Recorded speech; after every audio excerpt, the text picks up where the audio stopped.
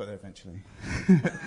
Oh, Father, I thank you for my brother Rod. I thank you that he's here to speak this morning despite all that he's had to deal with this week. Lord, I just pray your blessing on him. Holy Spirit, rest on him powerfully as he brings us your word this morning. Lord, I pray that you'd open our ears to be able to hear what it is you want to say through us.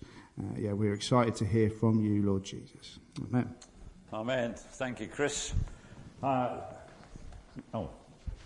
Thank you. You may be wondering what Chris was referring to. Heather and I actually had to go to a funeral in Worthing on Friday, which meant sort of 3 days out. So it's been a little bit hectic this week. Thinking of funerals, I cannot remember the last time I sang the song "Thy Word is a lamp unto my feet." Years and years ago. I don't know if I've ever sung it in what was New Life Church before. I remember it well because it was a chosen song at a funeral. And how the person that we were remembering wanted to know that God had guided them right the way through to the very end. And that was good. In stark contrast to the one that we had on Friday, which was totally humanist and without hope. But thank God that Jesus is alive. And we are not those who grieve without hope, but we have a hope and a future. And we praise God for that. And that's something that we need to remind ourselves of continually. Right, we're looking at the first temptation that Jesus went through when he was led into the desert after his baptism. So 2 weeks ago, James spoke about Jesus' baptism, how he'd gone to John, the baptizer, and been baptized by him in the River Jordan. And one of the things that James brought out, which was a fantastic truth, that as Jesus was declared to be the Son of God, so we are declared to be the children of God. And this morning, you, however you feel, whatever you're experiencing, whatever you're going through, you are a child of God if you've trusted in Jesus and he is your Lord and Saviour. You're a child of God. Isn't that amazing? And nothing's going to separate you from his love. And that was the thing that the Father declared over Jesus. The Spirit came down on Jesus in the form of a dove, and God said, "You are my beloved Son, and I'm really pleased with you." And that's what he says to you. He does. But then, let's read what happened next. Matthew 4 verses, only 4 verses from Matthew this morning. Then Jesus was led by the Spirit into the wilderness to be tempted by the devil. After fasting for 40 days and 40 nights, he was hungry. The tempter came to him and said, "If you are the Son of God, tell these stones to become bread." Jesus answered, "It is written, man shall not live on bread alone, but on every word that comes from the mouth of God." So we see how appropriate that song was. "Thy word is a lamp unto my feet." What was Jesus quoting? Well, he was quoting from Deuteronomy chapter 8. First 5 verses. Deuteronomy 8, 1-5, where Moses is speaking to the people of Israel, and Moses says, "Be careful to follow every command I'm giving you today, so that you may live and increase and may enter and possess the land that the Lord promised on oath to your ancestors.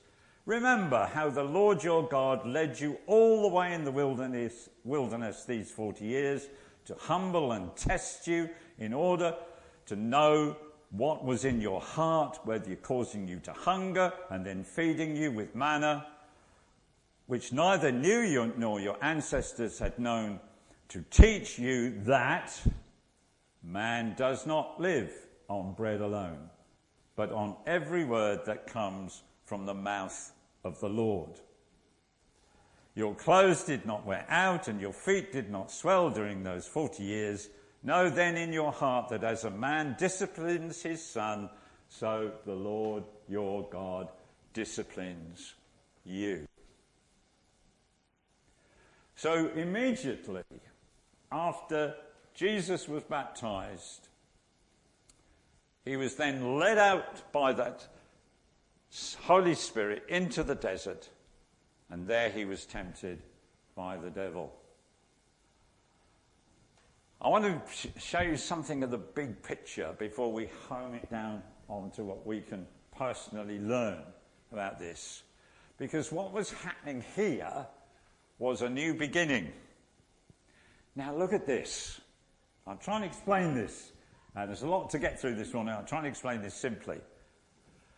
Way back, the people of Israel had been held captive in Egypt. And God took them out.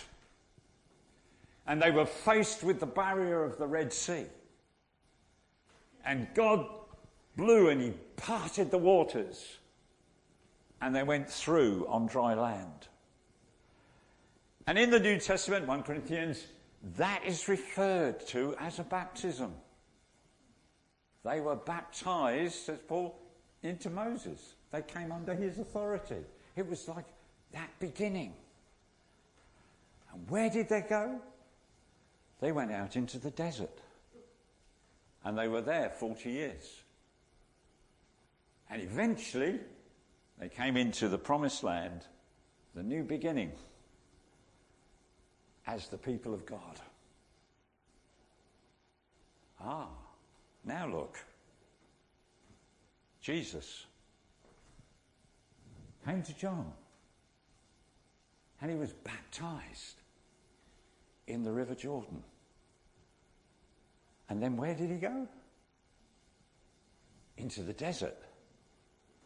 Not for 40 years, but for 40 days. Oh, wow. And then what happened?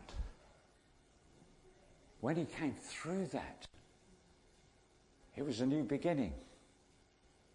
He was paving the way for the new covenant through his life, through his death, and his resurrection. Can you see the parallel? Israel, baptism, Red Sea, desert, new beginning. Jesus, baptism, desert, new beginning. What is Matthew telling us here? He is saying that in Jesus, all that God planned, first of all with Israel, but Israel were not able to keep up and they let God down in so many ways. Jesus will fulfill all that God originally promised. Jesus will bring in the new people of God. Jesus will succeed where Israel failed. I'll leave it at that. But see what's happening here. That's Matthew's big picture. There's something great going on here. It's not accidental. It has purpose and meaning. Jesus fulfilling all that God wanted to do. So it's a new beginning. Now that's point number one. But Jesus was tempted by the devil, and we're entering a recurring conflict here. Wow. Here's we get warnings on food. I think this is an American thing, but we get warnings on food. You read the side of the packet. May contain peanuts. May have been made in a factory where nuts are present. So beware. May contain gluten. May contain lactose. Cigarette smoking can damage your health. All the government warnings that are on the side. I'm going to give you this morning a spiritual health warning. And I'm quite serious, actually. I'm going to give you a spiritual health warning. Jesus was baptized. Do you know, one of the other things that James said, which is absolutely true, that before his baptism, Jesus did no teaching, he worked no miracle, he didn't minister in every way.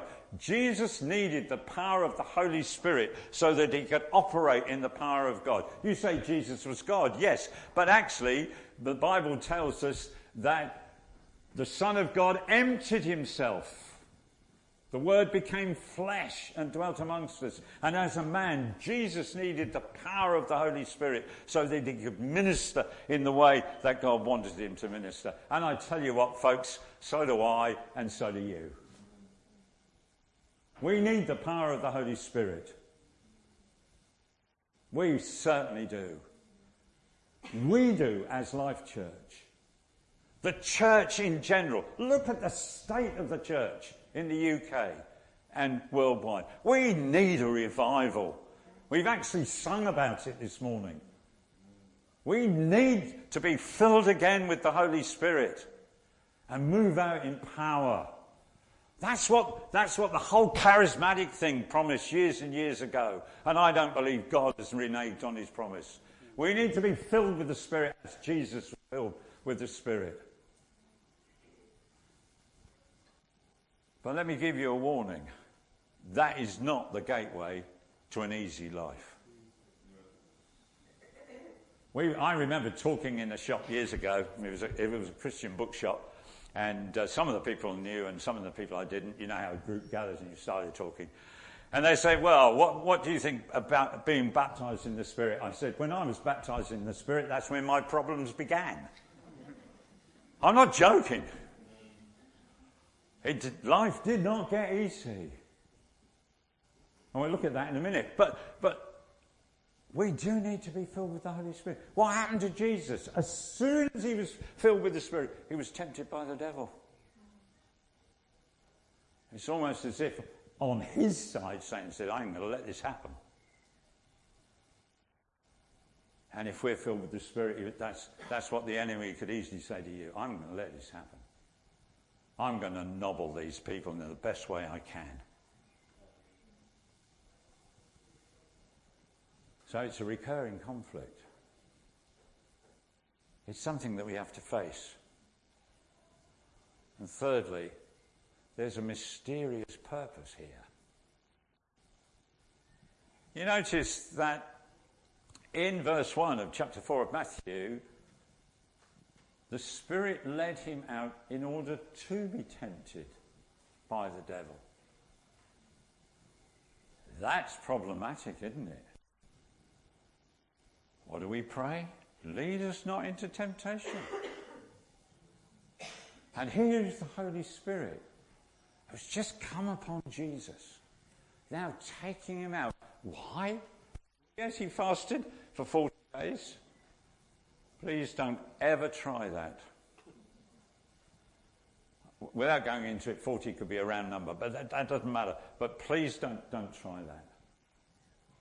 A group in Nigeria has tried it, and it has led to many deaths. Whoa. But this is what Jesus did.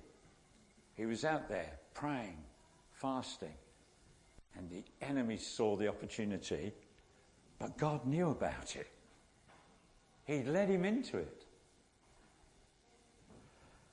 And you know, sometimes those difficulties, those temptations, God will never, ever, ever tempt you, but sometimes they're in the purposes of God to shape us and mould us and do us. This is why I gave you the spiritual health warning. Interesting that the passage in Deuteronomy is all about God disciplining his people. Did Jesus need discipline? Of course he didn't. Not in that sense. Jesus was tempted as we are, but he never did anything wrong. But he and the Father needed to work out their relationship. It wasn't an empty time, those 40 days. It was a time filled with Jesus and his Father working out the relationship and the ministry and what was going to go on. And we can, in that sense, call it discipline because it's part of discipleship. And sometimes, when we're filled with the Spirit, God will allow us to be put into situations that will discipline us. Why? Because as Hebrews says, what does a good father do? A good father disciplines his children.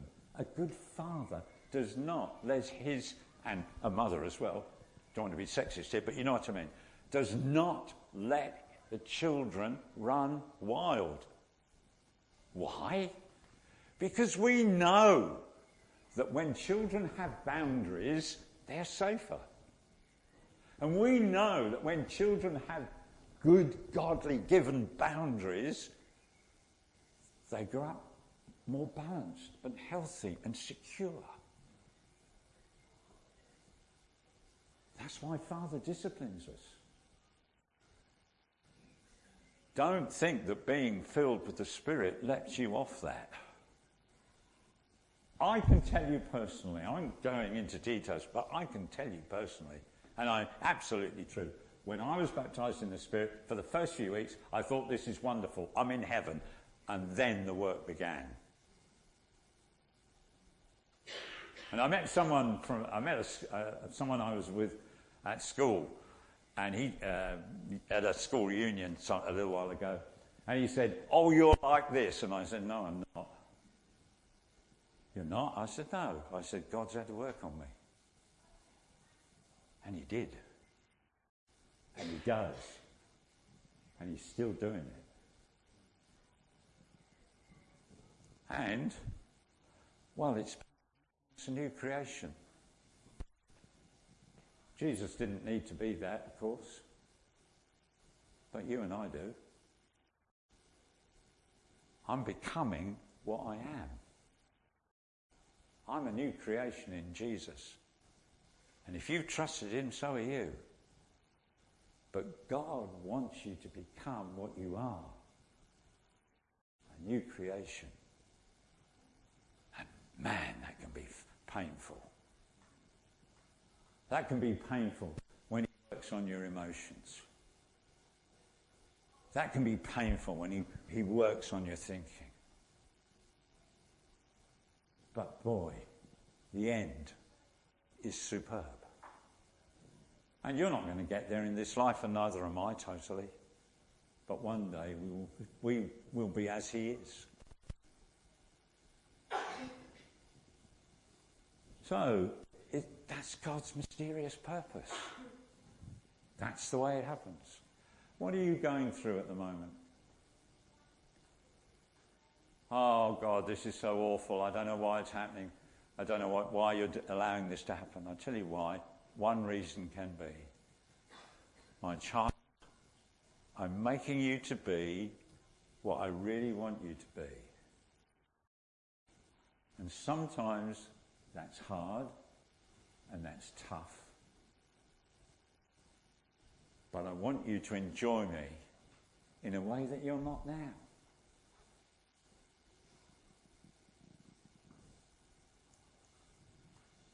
And you may think, I don't really know what's going on.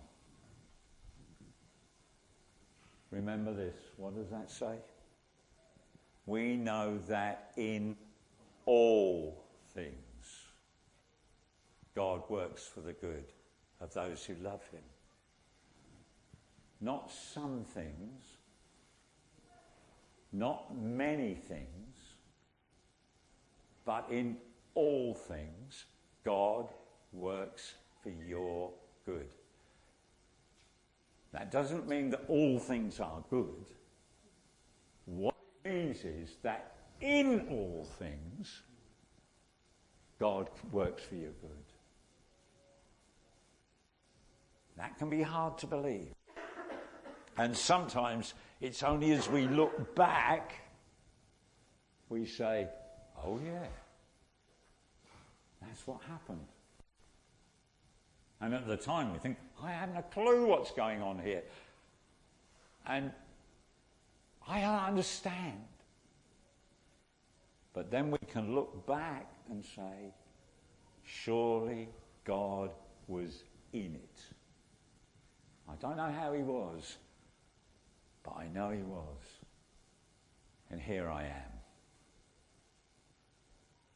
In all things, God works for the good of those who love him, who've been called according to his purpose. Now, there's a mysterious purpose here. Somebody said to me the other week, well, you only had 2 points. Didn't know you kept to 2 points. Well, I'm sorry, I've got 5 today. So here comes number 4. And here is the common strategy of the enemy. Ukraine and Russia. What do we keep hearing about at the moment in the Ukraine war? It drops in and out of the news, doesn't it? But I only heard this morning that everybody's waiting to see what the Ukrainian sort of offensive is going to be, what their strategy is going to be. And the Russians have been building up defences so that they can block whatever they think the Ukrainians are going to do. It's a terrible situation. Please, folk, let's keep praying for this whole thing. We need an end to the war. There are people that we know, and the people that we know of, and you talk to John as well, that in Ukraine, who are desperately hoping for the war to end. But thank God he's still at work in that situation. We praise God for that. But there are strategies here. And some of the strategies, I think, is dishing out information which actually doesn't appear to be true. First casualty of war is truth, of course. And that's interesting because the first casualty, as far as Satan is concerned, is truth. Anyway, let's press on. There's a common strategy here from Satan, and beware. First, he's real. Do you know, in the West, we tend, and in the UK perhaps in particular, but in the West, we tend to ignore Satan. I think his biggest trick is to convince us that he doesn't exist. It's not rational, is it? Of course, you can go to other cultures. You can go to African cultures, Asian cultures, or whatever, and it's almost too real there. I tell you what, turning this positive at the moment, why did we see a healing in that Roman community in Romania? Why? Because they live in the supernatural. The supernatural is not unnatural to them. And they are of a type that said, well, if God says it, that he can do it, he'll do it. But we put all sorts of barriers up, don't we? What about this? What about that? What about the other?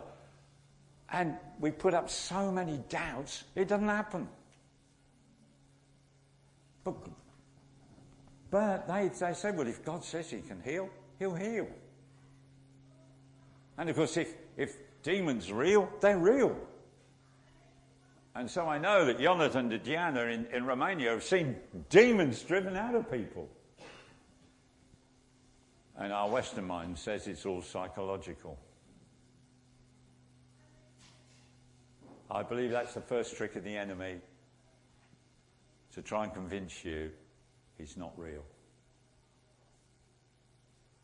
But he is. We don't fight against flesh and blood only, says Paul, but against spiritual powers in the heavenly realms. We fight against spiritual authorities.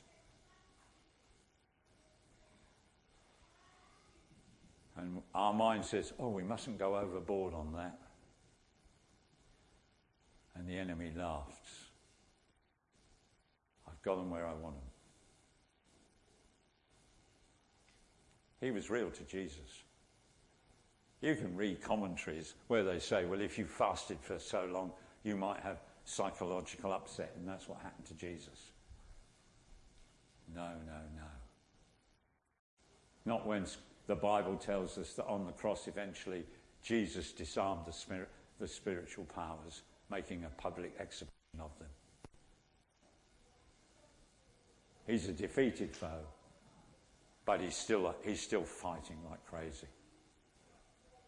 God protect us. And notice this, that one of his classic moves is to work on real need. Jesus was hungry.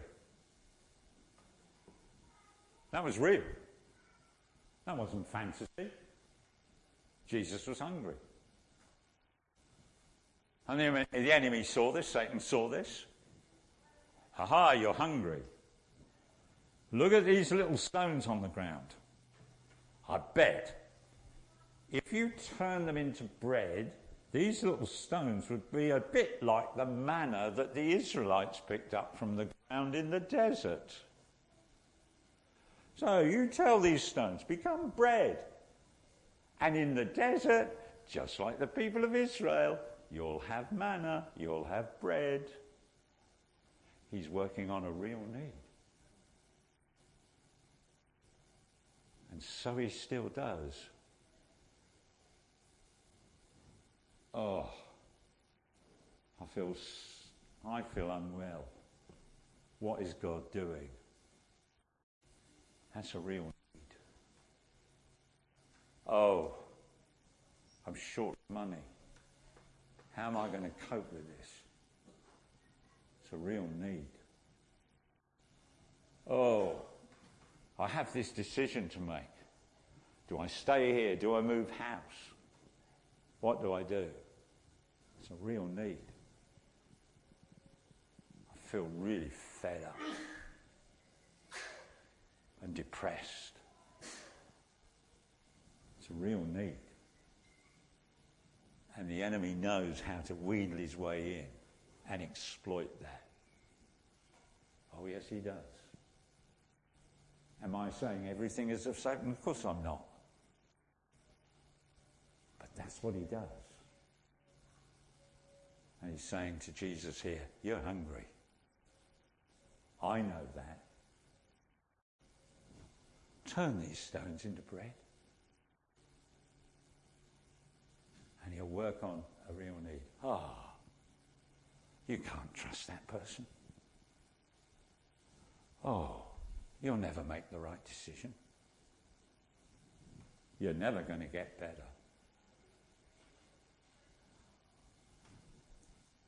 Because he challenges our security. Notice what he says. If you are the Son of God. Now look what happened. Jesus had just been baptized. Well, 40 days previously, one assumes now. Been baptized. The Spirit had come upon him in the form of a dove, and the Father had said, you are my beloved Son. And what does the first word that the enemy says? If you are. Double meaning here, are you? Or, because you are, you can work selfishly for yourself. If you are God's Son. It's nice, doesn't it? And that's what the enemy will say to you. Are you sure you're a child of God? Are you sure you can trust God in this situation? Are you sure he's with you? Are you sure that he's really looking after you? He's challenging your security, and he's undermining Father's care for you. Jesus, are you sure this is what your Father wants? Surely you can do this. Your Father can't really be caring for you in this way. That's what the enemy does. Is God really looking after me? Does he really care about me? If I was his daughter, if I was his son, would he not do other things for me? And that's what the enemy tries to do, to undermine your sense of security and care that Father has for you. And you say, well, there's the Bible, there's the scriptures. God looks after me. God supplies all my needs. And the enemy will say, does he? He may have done last time, but are you sure he's going to do it now? We could even face that as a church. You supplied all the money last time. Well, you're not sure you're going to do it the second time around. Yeah. Wow. So he offers a good solution, doesn't he? He offers a solution. Speak to these... I'm going to walk past it. I'm avoiding it. Speak to these stones, and they'll become manna. They'll become bread. And you'll be able to pick them up off the ground. And guess what, Jesus? You won't be hungry anymore. And Satan can easily offer us a good solution. Oh, I don't. You do what you want to do. Don't worry about what other people think. You just do what you want to do. You sell up and move. That'll be fine. You do that, and you'll be okay. Don't worry about the church. Oh, no, don't worry. You do what you want. Very, very good solution. You won't have to worry anymore. And isn't it easy to do that?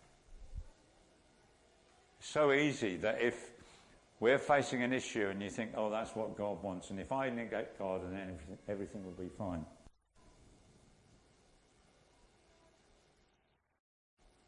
And it was a good solution, inverted commas, for Jesus. The easy way out, the selfish way out. It would have ruined his ministry, of course. And we hope, we trust that we don't take decisions that do that for us. How many failed leaders have said in a compromising situation, oh, it'll be all right. Nobody will find out. And Satan says, enjoy. Enjoy. And then ministries come crashing down in ruins. And that can happen on a small scale as well.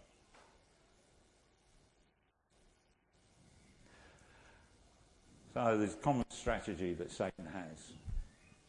And finally, there's a powerful defence. About time we got to defence, isn't it? We've been looking at what can happen to us. There's a powerful defence here. Look what Jesus does. First of all, he affirms all God's word. Man does not live by bread alone, but by every word that comes out of the Father's mouth. Jesus was affirming the Old Testament as we know it. He was affirming that as the Word of God.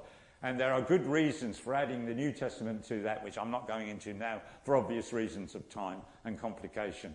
But there are good reasons why this word is to be trusted. Jesus was affirming God's word. Here is our line of defence. It's the word of God. His word is a light to our feet. It is a lamp to our path. His word is what we rely on. So Jesus says, quoting from Deuteronomy, we're not to live by bread alone. That's what they learned, wasn't it?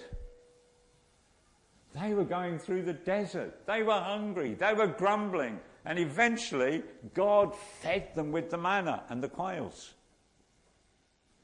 And they had to realise, the people of Israel had to realise, yes, they needed physical food, but they needed also to depend upon God for fullness of life. And that is what Jesus is saying here. Your word is to be trusted, and what God says settles it. If God has said it, there's no argument. Now, we could apply that to a myriad of things at the moment, where we could say, this is what the Word of God says. That settles it. We apply the Word of God with compassion and grace, yes. But if that is what God has said, that's all that's necessary. Because if God has said it, who can argue with God?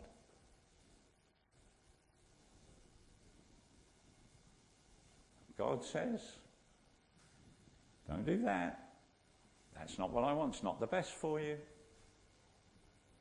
That settles it. If God says, I can draw alongside you and I can heal you, that settles it. God says, trust me in this. I will lead you through it. That says it. It's all in here. God says it, that settles it. But notice, Jesus was obedient to what the Word said. I'm not going to work for my selfish needs. I'm not going to do it just to please myself. I'm going to do this. I'm going to hang on because God says I shouldn't live by bread alone, but by His Word. And so I'm going to be obedient. So let's not take the Word of God loosely and then not do what the Word of God says. Okay. So, we have a new beginning.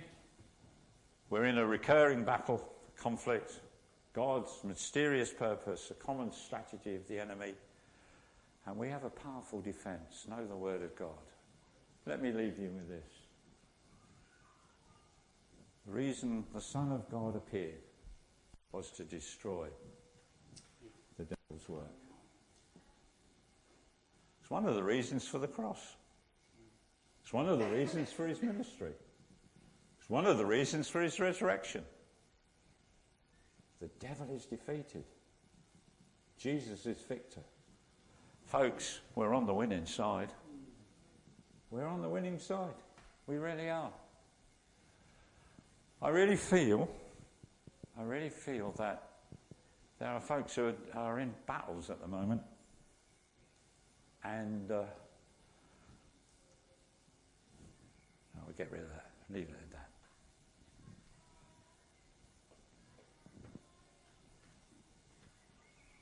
And that God wants to minister to us.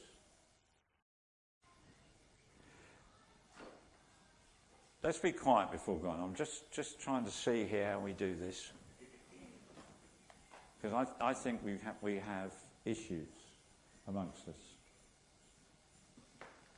Ordinary parts of life. You know, the sort of things that get thrown at us. And, you know, there's illness. There are decisions to make. It could be a myriad of things. And we really are just saying, God, I need your help. I need your help in this.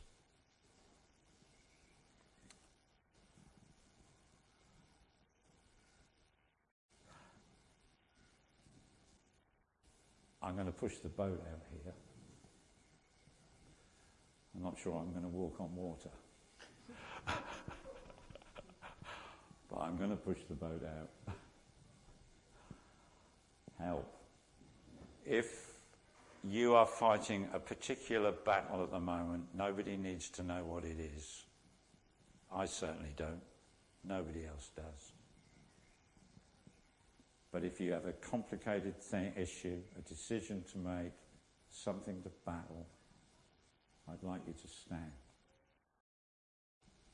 I could say I don't care if nobody stands, but I don't think that will be the case. I really believe that. I just feel. Just stand. I know that makes us very conspicuous. And it's not nice being conspicuous, is it? And this is tough.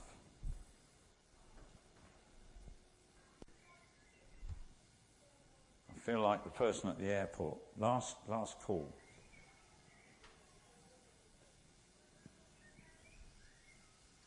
Right.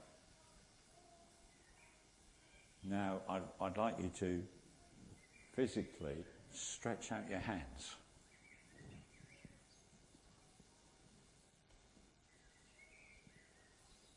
And I want you to imagine that you're receiving, again, the gift of the Spirit and all that He brings. His power, His peace, His purposes, His healing, His cleansing, His renewing. And let's just say in our hearts, Lord, we receive these from you. Now please stay standing. And if those who are sitting now have a real feeling of anointing upon them to go and minister to someone, please do that now. When I say, if you just feel that urge in your heart, in your being, I could ask everybody else to stand, but I just feel there are some people who've got something on them now who'd like to go and pray with someone. If you do that, please do that now.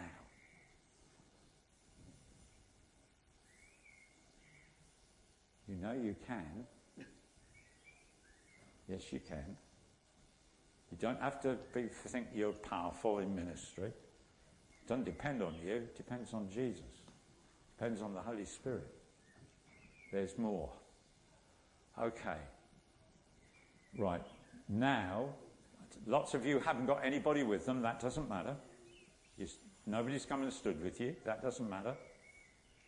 We're just praying now, come Holy Spirit into those situations where folks have walked out and are praying for folks. Just do that, Lord. Now, will those who are committed here, and if you're a visitor, you may join in. If you don't, please don't worry. But if you're a visitor, I'd like you now to stand and stretch out your hand to those who are standing, and let's pray for them generally. Everybody can do that. And walk over if you like, but please just do that. Let's have a real bit of body ministry here. And let's just come and pray.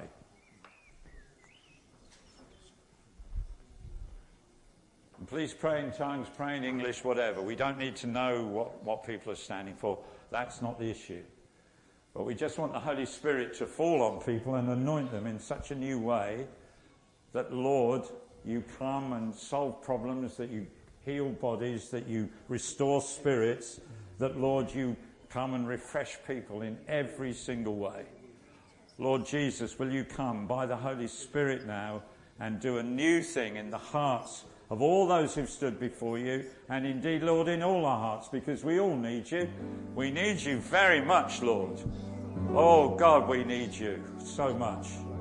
Just move through this building, Lord. I pray that you'll move along the rows. I pray that you'll touch individual lives. I pray, Lord, that you'll just be with those who are standing and those who are sitting. There is no distinction. We all need the Lord Jesus. We all need the power of the Holy Spirit. Come, Lord Jesus, Spirit of the living God, fall afresh on us. Will you come? Oh,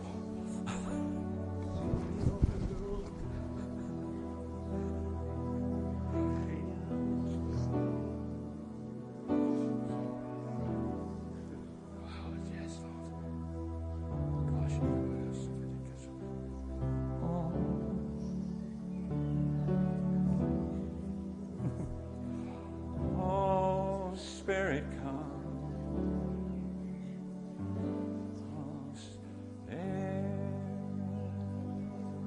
Spirit of the living God, fall afresh on me.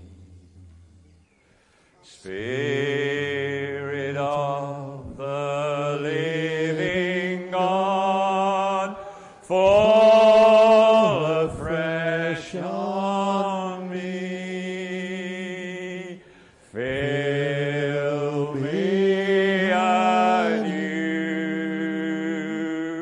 Fill me anew. Spirit of the Lord, fall afresh on me. We'll use the word us. Spirit of the living God, fall afresh on us. Spirit of the living God, fall afresh on us. Fill us anew. Fill us anew. Spirit of the Lord, fall afresh on us. Lord, I pray that you'll hear the prayers, the sung prayers of your people. Lord, we're not into emotionalism, we're into reality. And we want you to do something amongst us, Lord. We need you. We need you for the building. We need you for outreach. We need you to reach this area. We need you to reach Beccles and beyond.